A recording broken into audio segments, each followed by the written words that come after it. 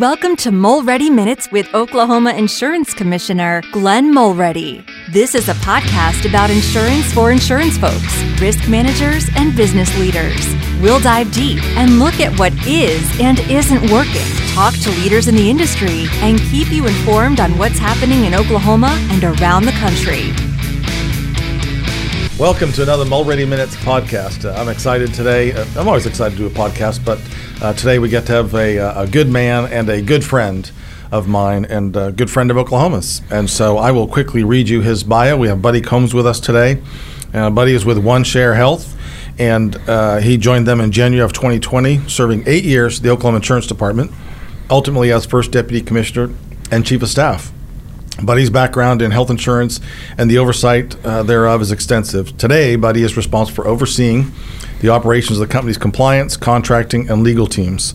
This includes handling member complaints that come through departments of insurance, the Better Business Bureau, Attorney General Office, as well as the review of all legal matters within the organization.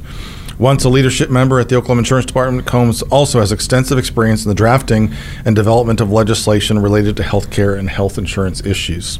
And in fact, that's when I met Buddy, as I was a state legislator and handling a lot of insurance issues just across the street at the Capitol. And we worked on a lot of different pieces of legislation. And so Buddy is a really sharp attorney, sharp guy, and we're here to talk about kind of where he is now and learn a little bit in an effort to educate consumers on Healthcare Sharing Ministries. So, Buddy, we read your bio, but what else don't we know about Buddy Combs? Well, that's a good question. I'm a lifelong Oklahoman. Grew up in Tahlequah on the east side of the state. Went to the University of Oklahoma for college and for law school, so I'm a Sooner born and bred until the day I die.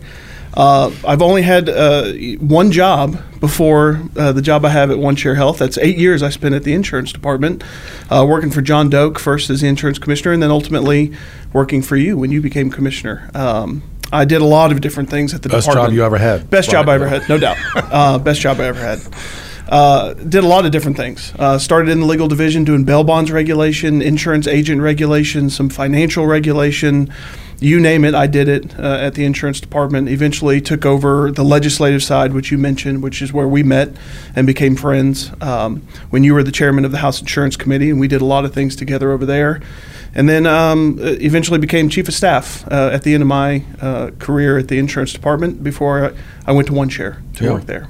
So personally, just for fun, you have a family. I do. Wife Kara, 2 girls, 7 and 4, about to be 8 and 5, grown up fast, Abigail and Sydney. We live in Edmond, make our family up there. And Good deal. Sweet girls. Yeah. Okay, so let's talk about Healthcare Sharing Ministries. Sure. You have OneShare Health is a healthcare sharing ministry out of Dallas, I believe, right? That's right. And so, first of all, what is, just in general terms, what is a healthcare sharing ministry? So a healthcare sharing ministry is a group of people that come together to share each other's medical expenses. Differs from health insurance in that healthcare sharing ministries don't take on risk. They don't contract. There's no promise to pay, no guarantee that medical expenses will be paid. It's really just a large group of people that come together to share each other's medical burdens. Really originated in churches, in kind of the tradition of passing the hat around when people had medical problems, and over time became more formalized and more structured, and people started to put together actual organizations that did it, not just at the local church. And a lot of the healthcare sharing ministries around the country now are very large. There are a couple that are 400,000 people. Ours is about 36,000 individuals at this point in time. And it's really just a way for people to come together to share medical expenses as they come up. Yeah, I think your example of the old, Deacon Bob standing up at church and announcing that Joe fell off the ladder and hurt himself, and we're going to pass the bucket around to help him pay for his medical expenses. That's exactly what a healthcare sharing ministry is in a more formalized approach to that. That's right. We like to say that we are bringing 21st century technology to a 15th century concept, which is, instead of passing the hat around, we pass the hat around and then pay those medical expenses as they come up.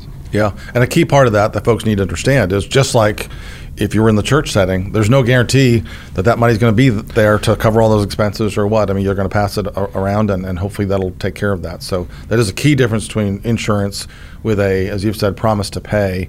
And I should say at this point, too, the insurance department does not regulate Healthcare Sharing Ministries.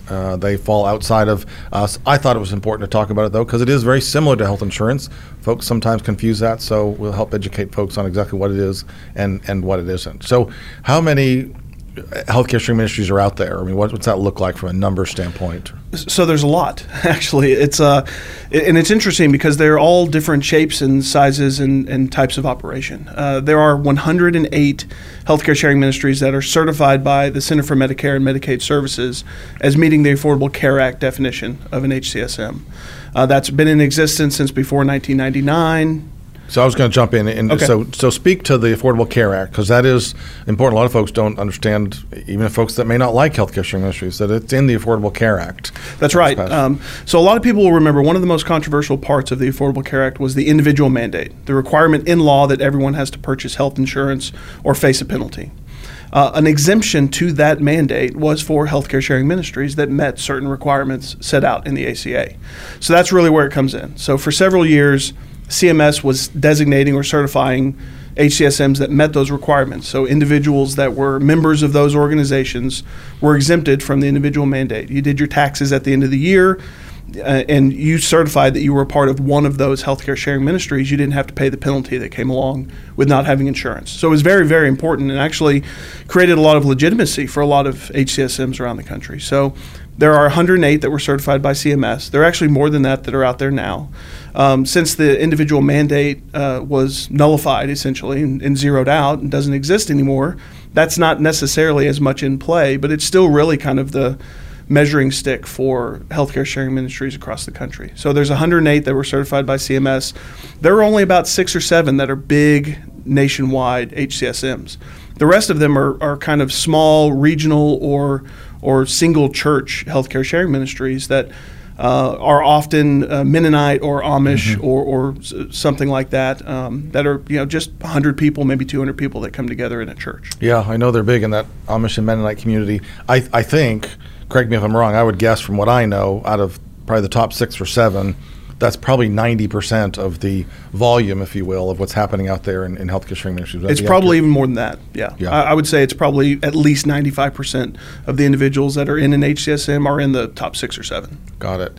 And there was a date certain within that certification with the ACA too, correct? As far as it had to be established by a certain date. Yeah, December 31st, 1999 was the date that was set out in the ACA. They had to have been in existence since then and sharing continuously since then. So ministries that came along after that do not meet the ACA requirements. Now, that doesn't mean that they're illegitimate. It just means that they don't meet the ACA requirements. Several state laws have actually incorporated those ACA requirements into state law. Washington is a good example that they have a law in the books that says these entities are not health insurance, not to be regulated by the health or the insurance commissioner if they meet the requirements of the Affordable Care Act. So even though it's not being enforced at a federal level when it comes to how people pay their taxes, it's been incorporated into several state laws, so it becomes how Healthcare Sharing Ministries operate around the country. So it's certain states like Washington, this is their way of sort of closing the gate behind them, I guess, and not allowing new ones in. That's right. So that's been a big deal among HCSMs is individuals or groups that want to get into that space often find it difficult because of they pulled the ladder up behind them when that law got passed. There are some new ones that do a really good job that really take care of their people around the country that just don't meet that federal definition. Yeah. Well, and again, I might say we don't regulate Healthcare Sharing Ministries, but here in Oklahoma, at least, my perspective is I've always been what I like to say is all of the above sort of guy. And so, giving folks choices, and even if that is outside of the insurance world, if it's meeting their needs and they know what they're buying, what they're getting, what they're not getting, that's important. So that's kind of been our position. Tell me about how that plan is administered. So we've talked, about passing the hat, but what does that exactly look like? Because I know they don't all do them exactly the same. And I might add, just a personal story, I'm going back a long time ago, 20 years ago, and my father-in-law was on a Healthcare Sharing Ministry, and my father-in-law was not healthy. which is why he couldn't get health insurance because of his pre-existing conditions. That's now been addressed. But that was my personal firsthand experience and he had, heart surgeries, open heart surgeries. He had amputations, all that were covered, hundreds and hundreds of thousands of dollars covered by his Healthcare Sharing Ministry back when. So I know it can work, and it worked well for them during that season of their life. But tell me about how they administer them differently. Well, there's a few different ways, and that's one of the interesting things about the HCSM kind of marketplace is that they're all a little bit different. Some of them are more traditional, where literally you're matched with another individual in the HCSM who has a medical need, and you will literally write your check that month to that individual. So it's direct member-to-member sharing of dollars. Other healthcare sharing ministries will have individual accounts set up for their members. So when you pay your monthly share amount, it goes into an individual account that you own that then they use to go share with other members. Probably the most common way that HCSMs do it is they will take the monthly share amount that comes in, use a portion of it for administrative costs, and the other portion of it will be set aside for the sharing of medical expenses, essentially held in trust for the benefit of the membership, and then sharing requests will be paid out of that. So there's lots of different ways they do it. Some of them are really old school, and they are writing checks to each other and writing notes to each other, and some are more modern and using a dedicated pool of funds held in trust for the membership in order to pay sharing requests. Got it. Yeah. Yeah. In my personal experience that I just spoke of, at that time it was, my father-in-law was receiving checks from all over the country. Mm-hmm. Whatever their monthly amount was, they were sharing that with them and they enjoyed that part of it. Getting a note from someone that, sorry about your surgery, or we're praying for you, that sort of thing. That encouragement was helpful. Especially, it's right after someone's had some incident. Typically, right? It's not like life's just rocking along. Yeah. So, if I'm an individual and I'm looking for health insurance or other alternatives, is Healthcare Sharing Ministries available on the marketplace? Not available on the marketplace, no. Right. So you're going to have to go outside the marketplace. You're going to have to go look for those specifically and individually. And it's probably best that they're not, to be honest with you. One of the things that we run into as an HCSM is sometimes there's member confusion about what we do versus what insurance companies do. We really don't want to do anything to add to that confusion. So I would not necessarily be an advocate to put those on the marketplace or anywhere near it. It's really an alternative for people who want something different, want something else.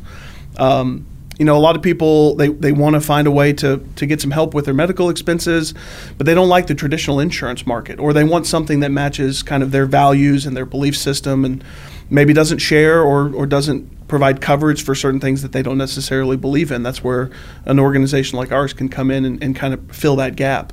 But it's really important that consumers know exactly what they're purchasing, exactly what they're getting into, because it's very different than insurance. You mentioned earlier, no promise to pay, no obligations, that we don't take on risk. It's important that consumers know that when they get into it and they know exactly what they're getting into. Yeah. Well, and we've got something coming up that probably will be for another show, but I've been referring to it as the perfect storm for individual health insurance. The public health emergency is about to end. In fact, it's scheduled to end on Saturday, but I think all indications are it will be extended another 60 or 90 days. But once that ends, there'll be a flood of people coming off of Medicaid. Basically, during this public health emergency, Medicaid agencies have not been able to disenroll anybody. So if someone got a new job and they were suddenly making more money and not eligible for Medicaid, they were not allowed to be removed from Medicaid for the last 2 years. And so the numbers I've seen are about 15 million people are going to be coming off nationally of Medicaid, and they'll be looking for coverage. We're working with our healthcare authority to try to direct people, and we're creating a separate website just to try to help folks with that. But anyways, into your marketplace, sorry, small m, not the marketplace, but there'll be a lot of individuals looking for health insurance. And additionally, at the end of the year, we have the ARPA subsidies that have been increased for a time frame, and those are set to expire at the end of the year. So that's what I'm referring to as the perfect storm of a lot of folks very probably rolling off having health insurance coverage, healthcare coverage, and they're going to be looking for alternatives. It's very true. So we actually saw a pretty big difference in our marketplace, if you will, due to the increased subsidies for the Affordable Care Act coverage. There are a lot of people who kind of were in the healthcare sharing ministry segment who are self-employed. They don't get employer coverage. They might have made too much money previously in order to get subsidies on the ACA, so they were looking for something else. When those subsidy numbers, at least the threshold came down and the subsidies increased over the last year, a lot of those people who would end up in a healthcare sharing ministry ended up with ACA coverage, which if it works for them, that's great for them. But we are, like you said, going to see a lot of those people when those subsidies come back off, look out there looking for coverage again. Yeah. So we've established that we don't, at the insurance department, regulate healthcare sharing ministries. So who does govern or regulate healthcare sharing ministries? Or if there's a problem, what's that look like? So there's two main entities right now. The very first one is state attorneys general. We are subject to consumer protection laws, state charity laws, because almost all of the HCSMs are 501c3 nonprofits. So we're a religious charity. So we're going to be subject to the whims or the oversight of the state attorney general. The other one is the IRS. We file every year our 990, so our tax-exempt tax return, and we're subject to the IRS requirements on nonprofits. Oversight, governance, financial controls, audits, things like that. That's all governed by the IRS. But you mentioned, and we've both mentioned several times, that we're not regulated by the insurance departments, but we do from time to time get consumer complaints, member complaints that go through the insurance department. And when we try to treat those just like we would anywhere else. So even though an insurance department doesn't have regulatory authority over an HCSM, we want to respond to those questions that they might have when a consumer complains and get to the bottom of what that complaint entails and if we can fix something. So even though the OID or another insurance department doesn't have direct oversight, we're very responsive when consumers do reach out to them. So I know that you personally have been working, but also the industry has been working on sort of potentially establishing an accreditation so that, for lack of a better term, folks could know there's a good housekeeping seal of approval on that HCSM and how they operate. But also, an accreditation process, but also maybe an association, just kind of so you can kind of get your messaging out there and keep that consistent. Tell us about that. That's right. There is one big main association, the Alliance of Healthcare Sharing Ministries. We are a member of that. There's, I think, 5 of the 6 or 7 large nationwide HCSMs are members of the Alliance. But that's been a huge question we've received from legislators and from regulators across the country over the last couple of years is, what's the oversight of these entities? How do we know that they're fiscally sound? How do we know that they're operating in a good way and taking care of their consumers? And so the Alliance has worked very hard to stand up a separate entity that will do accreditation. Now, it's not controlled by the Alliance. It's not any of those things. It has a separate standalone board that answers to no one except the organization that is going through an accreditation process. And we're actually going through it right now and putting together our application for accreditation. Looks at so it's up and going. It's up and going, yes. I'm not sure if the first applications have been received now, but they will be within the next couple of months. And then probably you'll see a first accreditation actually issued from that. I would say probably sometime this summer come out of that. They're going to look at your financial controls, your governance, how you communicate with members, what kind of information are you providing to the members about how much has been received, how much has been shared, how much is used for administrative expenses to make sure that they know where their dollars are going. And they're going to look at all the things that an HCSM does in order to ensure that consumers are being protected. Okay.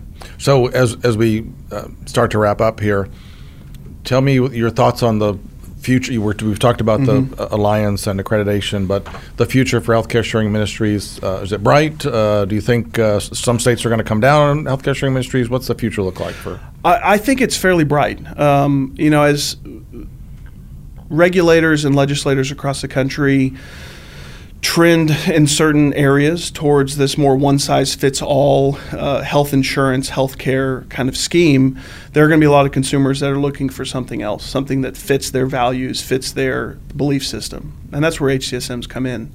I think it's going to be a little bit bumpy along the way. We've seen some healthcare sharing ministries or purported healthcare sharing ministries in the last few years that have harmed some consumers. And so I think there's going to be a reaction to that, which is justified and legitimate.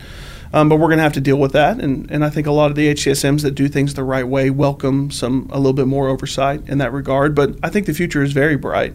There's always going to be a marketplace for people who are looking for something that fits them better than the large health insurance marketplace. I think the accreditation process that the Alliance has stood up is going to give regulators a lot more comfort over the consumer protections that are in place in these organizations, which will lend a lot more credibility to them going forward. Yeah, that's good. I think, again, just to reiterate to folks that, it can be an affordable option. You do need to realize what you're getting and not getting. You're going to have, if folks are used to certain state mandates that every plan has to cover. Well, Healthcare Sharing Ministries don't have to cover those within all those mandates, and which allows it to be more affordable. But also, you just need to know what that is. Transplants that on an individual health plan on the ACA.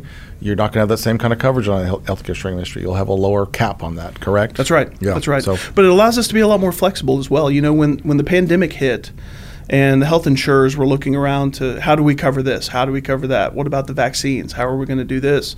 We just looked at it and said, okay, that's going to be eligible for sharing, and moved on. We didn't have to have any forms approved. We didn't have to look to any changes in law or emergency acts from a governor or anyone like that. We just looked at what our members were going to need as they moved forward. We made a decision and we went with it. So it's a lot different. It's not going to cover everything that people are used to. They're going to have to go into it with their eyes wide open and know what they're getting into. But we're able to be a lot more flexible and a lot more responsive to our members as well. That's good. So folks want to learn more about Healthcare Sharing Ministries. That's right. Where would you direct them? I would direct them to the Alliance. Other than the Oklahoma Insurance Department website. The Alliance of Healthcare Sharing Ministries is going to be the best way. Just Google Alliance of Healthcare Sharing Ministries. I think it's ahcsm.com or .org. I'm not sure. And then OneShareHealth.com is where we're located. You'll learn a lot more about us there. Okay. Very good. So, buddy, thank you for coming on and educating us on Healthcare Sharing Ministries, and we'll look forward to working together as you guys navigate some of those things in the future. Yeah, thanks for having me. That wraps up our Mulready Minute podcast. We'll see you next time. If you found this episode informative, please subscribe and share with your colleagues. Visit oid.ok.gov/podcast. Let us know what topics you would like to hear about on this podcast. Until next time, take care from the Oklahoma Insurance Department.